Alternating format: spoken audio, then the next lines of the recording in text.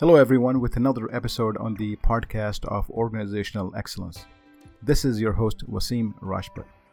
In this episode, we will continue our discussion on design thinking, its merits, and some of the practical matters and issues related to introducing the design thinking discipline in organizations. As we know, design thinking is a problem-solving approach that has been used quite successfully in many organizations for the past few years. And even until today, organizations are constantly trying to introduce it as part of their daily practices. Before I begin, there are a couple of housekeeping points that I would like to make. First, if you're interested in such topics, then please do like and subscribe the show on iTunes or whatever channel you're listening this thing on. On this show, we talk about a number of topics on organizational strategy, management, project and program management, and other topics related to organizational excellence that are relevant in today's digital world, and topics that are relevant to help organizations cope with digital transformation challenges and issues. Also, please feel free to connect with me on LinkedIn at linkedin.com/in/WASIMRAJPUT. Getting back to our episode, today's session will mostly be a recap of the discussion that I had with a design thinking practitioner, Randah Tahir. I had the privilege to discuss some of these topics with Randah quite recently. Randah is a cultural designer, innovation facilitator, a TEDx and a Keynote speaker. She is quite active not only in the design thinking space, but is an active practitioner of a number of other problem-solving approaches as well. As part of her work, she designs creative problem-solving sessions, biomimic analogies, design thinking boot camps, edutainment games, and is quite adept with the use of various creativity tools. Randah works with professionals from various industries and other walks of life, and facilitates transformational shifts in culture in their organizations. You can contact Randah through her website on sajory.com, which is SAJORY.com, or through her LinkedIn profile at linkedin.com/in/RANDAHTAHER. So in this podcast, I'll be discussing a few important issues related to design thinking, and will share with you Randah's thoughts on those issues that she had shared with me in a recent session that we had on design thinking. That session, FYI, is also available in its entirety on YouTube as well. So before we get into my discussion with Randah, here is a quick rundown of the issues that we touched upon within the context of design thinking. First, we discussed whether design thinking is a strict methodology versus a set of loose principles that can be applied in the context of problem solving. Then we will discuss if design thinking can be used alongside other approaches in a hybrid fashion to solve problems. After that, we touch upon the topic of empathizing with the users, which, as we know, is one of the most important steps in the design thinking method.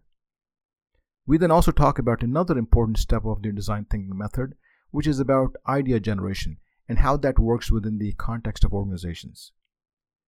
And then, towards the end, we conclude the episode today by discussing one of the most important topics in this context, which has to do with the cultural challenges that must be addressed before introducing design thinking in organizations. So let's get started and discuss whether design thinking is a strict methodology and whether it should be treated as such. In my view, treating design thinking strictly as a stepwise methodology is a mistake, because it traps one's thinking in a very restricted box, where the mindset again is focused towards delivering specific milestones. This then takes us away from capitalizing the benefits of design thinking principles. We don't want a strict methodology mindset taking us down a narrow path of going through steps merely focused on creating certain milestones, which happens in most methodologies. Rather, we want to have some freedom of thinking where we can reap the benefits of the principles that underlie design thinking. Here's a snippet of my discussion with Randah on this important point. Initially when I came across this methodology, people had said that this is, some people refer to it as a methodology. And me coming from from the background of implementing systems and so forth, where I've dealt with methodologies all my life, I personally don't agree that it's a methodology, but it's a problem-solving approach. And the reason, and the difference that I see is that in a traditional methodology, where they talk about, usually when the term methodology comes in, you think of steps, step 1, step 2, step 3, milestones. And the problem that has been with that approach is that people are too focused on creating milestones at every single step. Whereas in design thinking, we don't want to focus too much on the milestone, but I think one of the things that you mentioned is it's the process. Because if we focus on the right process, where we are focusing on on defining the problem, understanding the problem, and creating ideas, testing those ideas, I think that's what the value of design thinking is. So, and I think this part of design thinking, again, organizations, and we'll talk about this later, that organizations that have adopted it will think of it only as a methodology of some specific steps, don't usually do well in bringing the change that they're looking for. But if you buy the principles, if you understand the process, and you focus on the value, then, as you said, then it's not just for organizations, it's for the individual, for the children, for everyone, because you're focusing on the ideas, on the principles, and so I think that was a good point. Absolutely, and I love your comparison and how you saw that methodology translates in different ways. So I agree with you on a number of things. So yes, in different ways of working, you're looking at. And once you reach that milestone, you move up, what's the next step? And people and organizations who implement design thinking at a very shallow or like surface level, they think about it the same way. They say, okay, step 1, we have to do this. Step 2, we have to do that. And if you say, you need to go back to step 1, and we're already in step 4, we cannot go back to step 1. And that just completely destroys the whole idea that it is an iterative process. So I would switch the word from milestone, although I want to keep the idea of you are going towards milestones because you are making progress, but I would switch the word milestone with insights. So once you get insight, you can decide then, do you go to the next level or do you need to go back a little bit because there are things that you don't understand or things you want to get more feedback about, right? Absolutely. So it's both. I think it's both. It's like you're going towards a milestone, but also taking the insights of what you received out of this immersive experience of being in a design thinking mindset. Exactly. No, I think this part that you mentioned, that in the traditional methodologies, when you go from step 1 to step 2, you can't really go back, right? And that's. I think what people don't need to realize is that it's a learning process, and you would use the word insights, and the insights sometimes, it's not that you go from step 1 to step 2 and you will get an insight. Sometimes you have to go back and forth to get the insight that you need to learn, right? And this is a very key thing in learning organizations, where people need to understand that the insights come in sometimes by moving from space to space. I was reading about Tim Brown, who's credited for this methodology, and who's also the founder of IDEO, the firm, that he talks about 3 spaces, that as opposed to looking at this as a methodology, we need to look at moving from the inspiration space to the ideation space to the implementation space. And they're not steps. So you could be in inspiration where you're understanding the problem, you take your time to understand the problem, you define the problem, and then you go to the ideation phase. And it is possible you may have to go back if there are doubts about that you may not have defined the problem correctly. Then you go to implementation, where you do some prototyping, testing, and you feel something has not worked out, you go back to the ideation space and inspiration. And then as you go back and forth, collect insights you learn in this process, then you come up with something where the problem is defined, where you have the right ideas, you have encouraged everyone to generate a lot of ideas, and you have prototyped your ideas and you have learned from it, right? So I think that's what gives it really power. And one point, and I would like to mention, is that I think because it's mentioned quite a bit in the context of design thinking, although I think design thinking can be used to solve any kinds of problems, as you mentioned early on, but it's usually, when we're talking about designing products, designing services, they're saying there has to be a lot of focus on the customer. And, so you empathize with what the customer wants, their needs, and so forth. And you keep that in perspective as in the first step or first space, where you're trying to understand the problem, and then you move, from space to space. So, to summarize, when engaged in any problem-solving approach, we should free ourselves to focus on understanding the problems deeply and ideating more rather than worrying about the next deliverable in a phased and staged process. Obviously, we're not saying that we shouldn't be disciplined about this, because at the end, we still need to keep moving forward and show progress in our problem-solving journey. But it's important to stay focused on the underlying principles of design thinking as well, rather than merely having a methodology and milestone-driven mindset, because that may dilute some of the benefits that are expected from such a problem-solving approach. This leads us to the next question, and that's, can we use design thinking in parallel with other approaches? Is it okay to use a hybrid approach to solve problems specific to organizations? And the answer obviously is yes.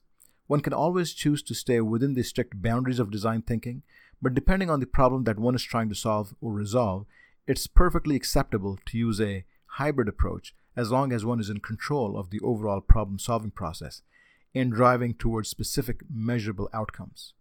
Once again, here is my conversation with Randah on this topic.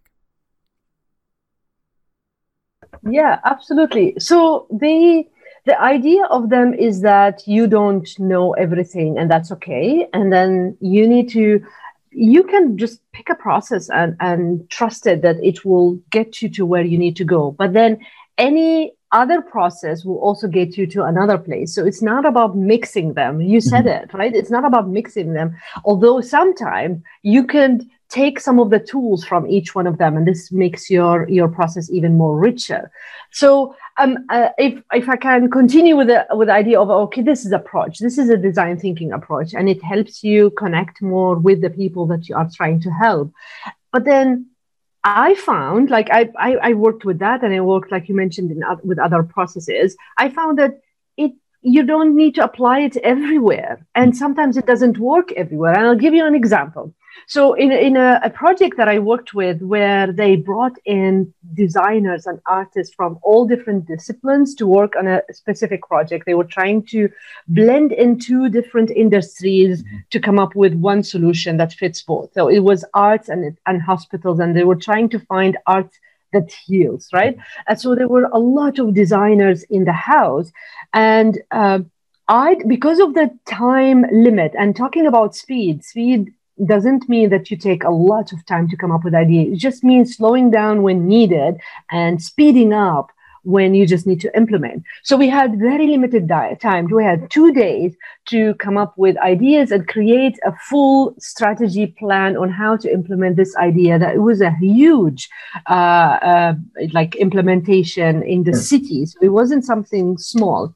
But then I didn't take design thinking, because I had the designers who had their own processes, and it's already in their mindset. They know how to connect with people in different ways. So rather than force them to fit into this big box, I chose a different process. And this is where creative problem solving helped me, because it is based more on cognitive, iterative steps rather than empathy and feeling. And I wanted them to put their heads, because they speak in so many different empathetic languages, that I wanted them to figure out how to make it super strict and super focused. And that worked beautifully well, right? Because it was the right process for that project. Sure. Meanwhile, if you find another, like when I find another organization or another team that said, we have a very complicated problem, and that fits perfectly for design thinking, because they solve what we call wicked problems, right? Wicked problem is when you have a problem that has a lot of social and cultural implications, and so many opinions that you don't know where to start with and where does it end, and you have so many different information, and a lot of it is unclear or untrue. So you have something that is like a very big, hairy, messy ball. So design thinking works best, but also biomimicry works best. So there's no best. I'm just like canceling them both. But biomimicry basically says whatever you need to solve, nature has solved it in a different way. So what you need to figure out is, what is the function? What is the thing that you want to say? Do you want to restore something? Do you want to move something? Is it readapting or connecting or collaborating, whatever it is? So you find the function that you want to solve, and then you find the strategies and the analogies that nature has already solved, whether it's in rainforest, is in the reef, is in the middle of the sea, is in the middle of the desert, whatever it is. They have solved the product and service and community designs in a way that we didn't even have the 3.8 million years of experience to do so. Oh, this is great. Yes, and so taking that and stripping it out to the abstract and say, okay, how can I apply it to business? This kind of metaphorical thinking takes you to a very different level of creativity, because you're connecting things that seems unconnected. Right. But then you're doing it in a way that fits your problem at hand and it solves it. So again, there is value in an organization implementing one method because everyone is using the same vocabulary, and then you don't need to train and train people. And so they can go deep and strong and very powerful in that. But there is also value in using more than one method, because you could take some tools from here and apply it there. And you can say, oh, I read about this idea here. And then here is where metaphorical thinking, which is also an important principle in design thinking, metaphorical thinking. But if you do it using different approaches, then it only enhances your own, then it becomes your own method, right? Then you will have your own way. And you can say, I use parts of here and here and here. But like you said, like you mentioned, not using it without knowing what you're doing. You need to invest in getting like in a whole immersive experience and getting involved in the methods, and then picking the parts that fits you. Exactly. Like when they tell you need to know all the rules before you break them, that's exactly it. No, this is so true. Yeah. You need to know the methods, right. And then you decide, do you want to stick with one, which is totally fine, or do you want to create your own, which is also fine? No, this is so. I think what you just mentioned at the end is so true. Actually, I've seen some organizations where you go in and talk to them and say, what kind of design thinking approach are you using? If they tell you verbatim, from the book that this is what we're using, you can tell that they're on the early steps of implementing this process, because every organization is different, right? Once you understand the principles, then people will find a way saying, well, you know what, in my organization, I need to focus more on this part and not maybe on this part. Exactly. So maybe I can take something from creative problem solving, or maybe I can take something from a lean startup methodology, or maybe I can, like Google, for example, that is quite well documented that some of their big projects came in when they use this methodology called the design sprints, which is some similar to design thinking, but it's a time box methodology where in 5 days people get in, they try to solve a problem, they try to come up with as many ideas as possible, and it may not give them enough time to maybe prototype and test, but it serves the purpose. So again, it depends on the problem that you're trying to solve, and I think this is just so important, as you said, that we have to look at it's about, as you said, take the methodology or approach, but really understand the principles of why you're doing them, and using the right principles and then applying them to your situation. One thing I want to mention is in this case is that it reminds me that, for example, in typical project management, people have asked me that can we use design thinking, for example, to replace project management, and I've told them that look, I've managed projects all my life, and usually for project managers, typically. The starting point is usually, if you ask them, what do you need to manage a good project? And they'll say, well, I want a defined scope, right? I want a good scope. And then once I have a good scope, I can, take it through the motions and implement and deliver the project. But design thinking is about making sure that you have the right scope in the first place. Because, how many times, at least I have throughout my career, I've worked and seen many projects where management has defined the scope, the project managers have delivered the scope, only to find out that, well, we worked on the wrong problem. Maybe it was not something that we really needed. Yeah, we did a good job in delivering it. We did everything right. But, maybe this was not what the customer wanted. It's because the steps before defining the scope, where we're defining the problem, we're understanding about the customer, we're coming up with ideas that traditionally, historically, organizations have not spent time on this. Maybe someone would dream up with an idea in a strategy session saying, how about we deliver this? A couple of people will say, they'll look at it and they say, okay, great idea, let's start it. So they'll define the scope. They'll spend maybe $1 million on it to implementing it. But, no one spent the time and the effort to define that scope. And that's why I think it really emphasizes the point that, why it's so difficult sometimes for people for organizations, that if they don't do this properly, they could, be in, for some bad news. So to summarize some of the key points from this discussion, we should keep in mind that there are other problem-solving approaches as well. Some of the ones we talked about included lean startup methodology, design sprints, biomimicry, and there are others as well. All these methods share a number of things in common, and depending on the problems that your organization is trying to resolve, it's perfectly okay to use one or the other for your specific situation. Or in some cases, you can always mix and match principles to drive specific outcomes. Moving on, another important point that we touched upon was the design thinking step related to empathizing, which has to do with fully understanding the user needs and trying to get to the root causes of the problem. That's quite important as it helps in understanding the problem better and then can set the right direction for idea generation and problem solving. Once again, here is my discussion with Randah on that topic. You would talk with people and ask them questions rather than impose your own understanding. So Sure. You would go with a very, we call it child's mind, like, I don't know, tell me everything. You would also go, and if you are not able to talk with them, you can also go and sit where they sit, right? So being present in the place where you are trying to understand what is the problem and how do people behave around the problem. It could be a service that you're offering and you want to see people how they experience it, or it could be a space you want to design and you want to see how people are interacting with the different things that are there.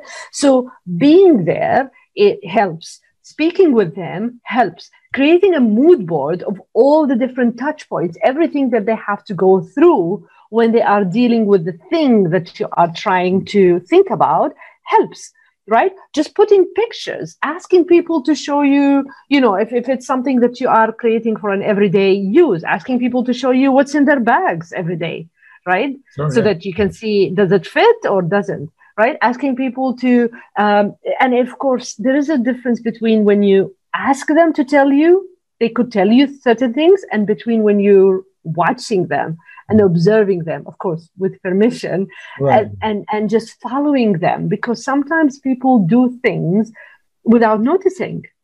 And it only takes an insight, say, why did you do that? And you're like, oh, I don't know. I'm used to doing that, right? Exactly. So if you keep it basic and very, very simple, you're able to do more of it and it becomes part of your process. I would rather to do that than implement something like a whole process of empathy at the very beginning, right? You can also develop it later, but start very, very basic and speak, like they say, eyeball to eyeball, Sure, right? exactly. Like be there when you need to be there. So this is when you're talking about empathy. And then when you take it to, go ahead. You had. No, I was just going to say that I think in this context, there is something that there's also this thing called ethnography, right? Ethnography, Yes. where they say that you also observe people. So, for example, you just want to, go out in spaces, for example, in the markets or, depending again on your product, where you can simply sit and watch people. Or maybe sometimes you watch them under video and see exactly how do they react, how do they use the product, how do they feel, and look at those interactions and their experiences from a different angle. And you bring those to the table as well. So you're correct, yeah. But again, I think the key point is that as you go through this process, as you mentioned, talking to them, understanding them, or you observe them and so on, this takes time, right? And this is the part, again, I would like to emphasize from coming from an organization standpoint, that organizations who are trying to implement these things in their midst, they need to be patient. They need to understand the value of these things, as opposed to thinking that it's a waste of time. It's not a waste of time. You're trying to understand about your customer. You're trying to learn more about them and so on. To summarize, we discussed a number of ways where we can better understand the user needs to fully understand the problem before we get into solving that problem. It's important to spend some time in this process to get a full appreciation of the problem before we jump into the solutioning part and end up solving the wrong problem. Next, I discussed with Randah about idea generation and different ways we can enrich that process. Here is that discussion. So this is a very, very important step. And second, if you really stretch on time, there is always ways to do things differently. So rather than sit in an office to work on your scoping, go and sit where the problem is happening and still work on your scoping. But then being in the right environment will give you ideas on how to change the way that you do. There is value in the knowing the space effect on your own creativity. So there is research even that proves that the ceiling height in the room that you are sitting in will help you either come up with really big, vast, visionary ideas or very detailed and focused, right? Depending on how high and how low is the ceiling. So if you're sitting in front of a window, this is an open door for ideas. In front of the ocean, the sky, everything that is very big, this is where your idea generation happens best. And if you want to start to implement things and you're already going through the details and you need to create the program, the planning and all that, go into a place where everyone else is working and somehow it is a little bit more closed environment, right? Not so close, but then even the ceiling being lower, it doesn't have to be the ceiling itself. It could be just the lamp that coming down from the ceiling, it's a bit lower so that it gives you an intense feeling of, I need to focus, right? So this whole thing tells you that you don't need to take more time than you need if you really don't have time. But then when you do have time, you need to put that, right?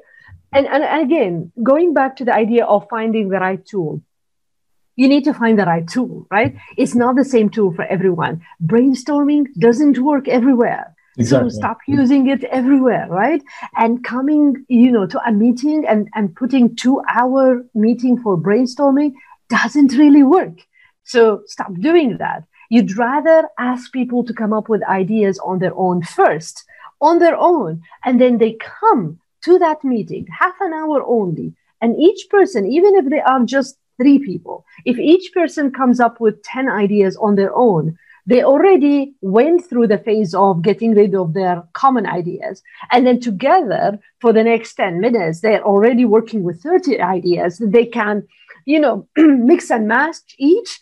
And then they start to ideate more on that. So it's about, brainstorming may not work by itself, but brain dump where a person comes up with an ideas on their own. And plus going through the brainstorming process where you bounce your ideas off of other people. I come up with an idea, you can tell me whether my idea is good or bad, or you can change it based on what you came up with and so forth. Exactly. So you start with ideas. You don't start with zero. You start with ideas and you come to the meeting and then you talk. And then here is an important part because people don't come up with ideas the same way. You have people who are very extrovert and they love to jump off ideas, and then you have people who need to think about their ideas and talking about it, throwing off ideas really slows them down. So I would always mix things up. I would use a tool, for example, a tool called brain writing, right? It's a no speaking tool. So you create, it could happen on just like random pieces of paper, or you could create a sheet where you have different boxes or post-it or whatever. And you ask people to write ideas silently. Sure. And then you switch those ideas, you switch those paper around, and then people get to read other people's ideas and then either add to them or change them or write something completely different or just be inspired, and then continue to shuffle those papers again silently, but to give the time, to give the ability for people who don't like to throw off ideas, just speaking about it, to give them the chance to come up with their best ideas. Right. And of course, to silence those who will not stop talking. Absolutely. Right? I think this is so true. Initially when I got into this idea generation thing, I thought it was just you walk into a room. But I think once you and come up with ideas, but once you educate people on how idea generation works, and it's not just the conscious part of the brain, it's also the subconscious and the unconscious part of the brain that works to come up with ideas. It's not always the logical part. It's sometimes also the imaginative part, And when you start realizing that the conscious and the unconscious and the subconscious and the the logical and the imaginative, they all come together. And you cannot trigger all of them at the same time, as you said. It could be different for different people and different instances. That's why spaces, as you mentioned, are so important. And it's a huge topic. It's quite fascinating. Just how you involve people to come up with the right ideas. So go ahead. I just want one point to mention, because diversity of when we're talking about design sprint, you are bringing people from different function, and this is basic for creativity. You want people coming from, you want to break those silos. You might as well break the way of coming up with ideas because people think differently. So you want to use different tools to be sure that you are bringing the best out of everyone. And those could include tools that people are, jumping off ideas, or tools that people are taking time to develop. To summarize, what we talked about in this segment was the different dynamics of the idea generation and how organizations can employ different methods of idea generation depending on the situation to maximize the effectiveness of the problem-solving approach that one may be using, whether that be design thinking or another. The last but one of the most important topics that I discussed with Randah had to do with the challenges of introducing design thinking into an organization. Here is that discussion.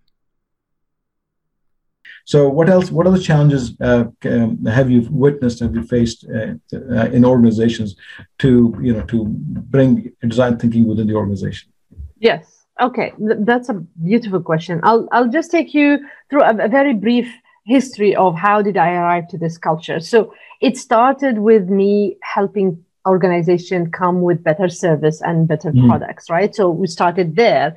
And then when we would go and say, okay, let's create something different, I would notice that people are very stuck with idea generation. So we went from designing products or thinking about products or services to training people. So let's train people on different creativity tools. Let's train people on thinking differently and applying those methods.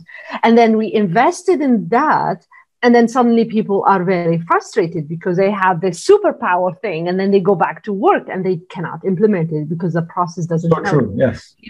And then we went to the process. Okay, what are your processes? These are so bureaucratic. Why do you need to go through all of this just to get an approval? Let's eliminate those. So focusing on the process means restructuring the organization. And that just created a whole chain of changes that people now are unhappy with. And so when you look at that, and in comparison, you look at the creativity research and you say, okay, the 4 Ps, like the product, the people, the process. The process, exactly. And then what we call the press, which is the environment that encompasses all. That's the culture. And in parallel, I looked at, okay, so it's the culture. If you focus on that, and if you try to do, and of course, culture is a long-term vision. But if you focus on that and you start shifting things slowly, you plan it slowly, but the insights happen rapidly because as soon as people catch it on, they can change things faster, right? So this is why it's not a milestone. It's an insight. And so the challenge is that organizations say, okay, come and train us. I don't do training anymore because your whole process doesn't help. It doesn't fit.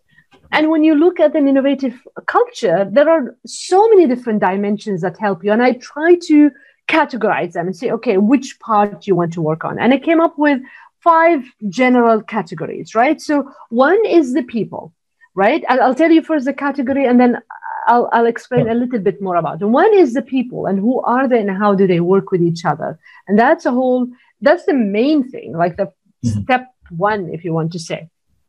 And then you have the processes and the systems, and how much do you experiment, in your organizations, or do you experiment? What's the dynamic level in the organization? Are there things happening all the time, or is it like a stale and dead environment? So that's another category. You have the resources, and here is where the idea time comes in.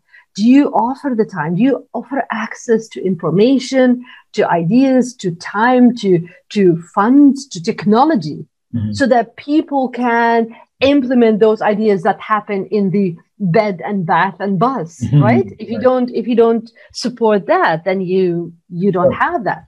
And then you have the tools and methodologies, which is what we talked about. Like, do you use something specific, or is it just you need to get it done by end of today, right?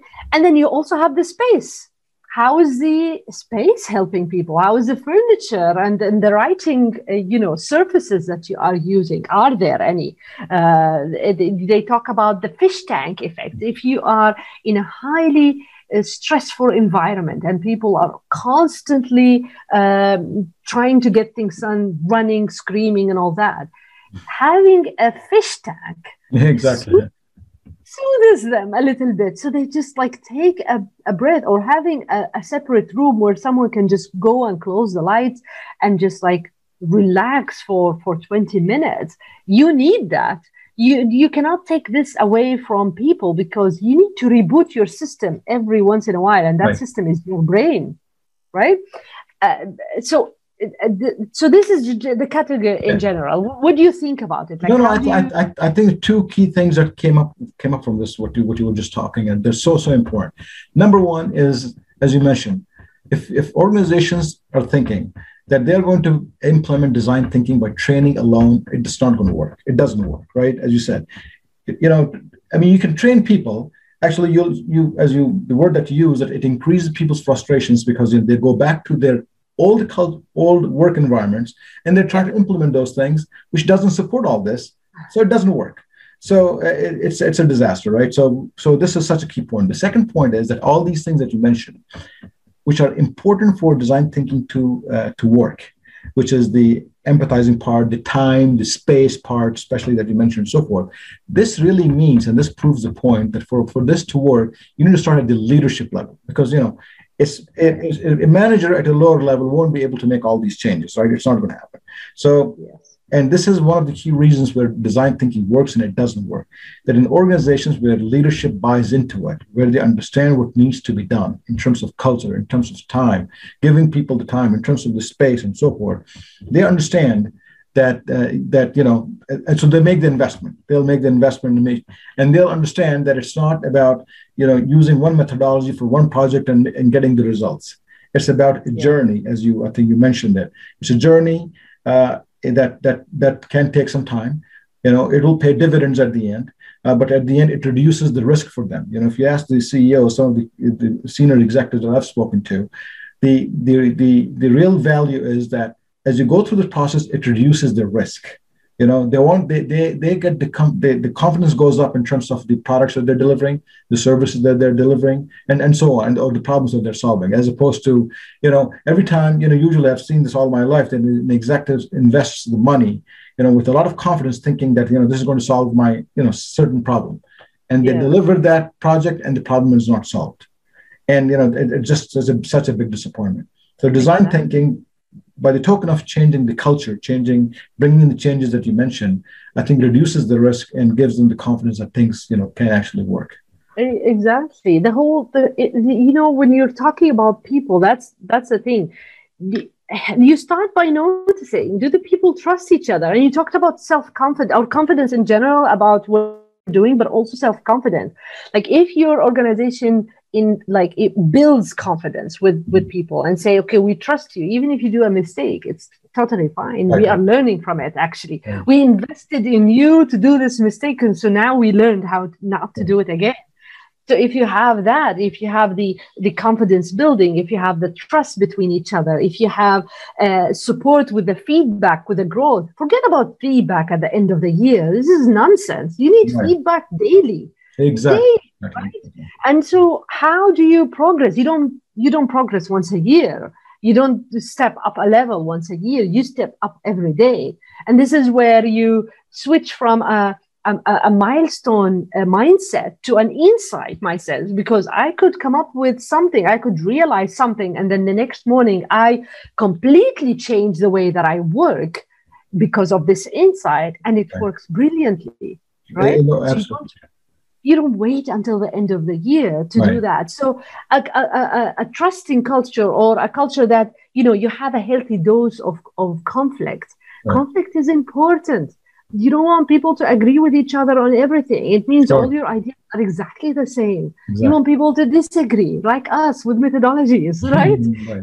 You want people to say, I don't see it right. And you want to be able to, you want to see that people from lower status in terms of jobs, right? Lower status are able to have a healthy conversation, even if it's a conflicting conversation with the leadership, saying, we don't think what you're doing works, because we are actually working directly with our customers, and we see that what you're trying to create is not translating right. And so if there is no open communication with that, that should tell you that the culture has something that needs to work on. And so whatever training, whatever certification really doesn't help. You need to work at that level.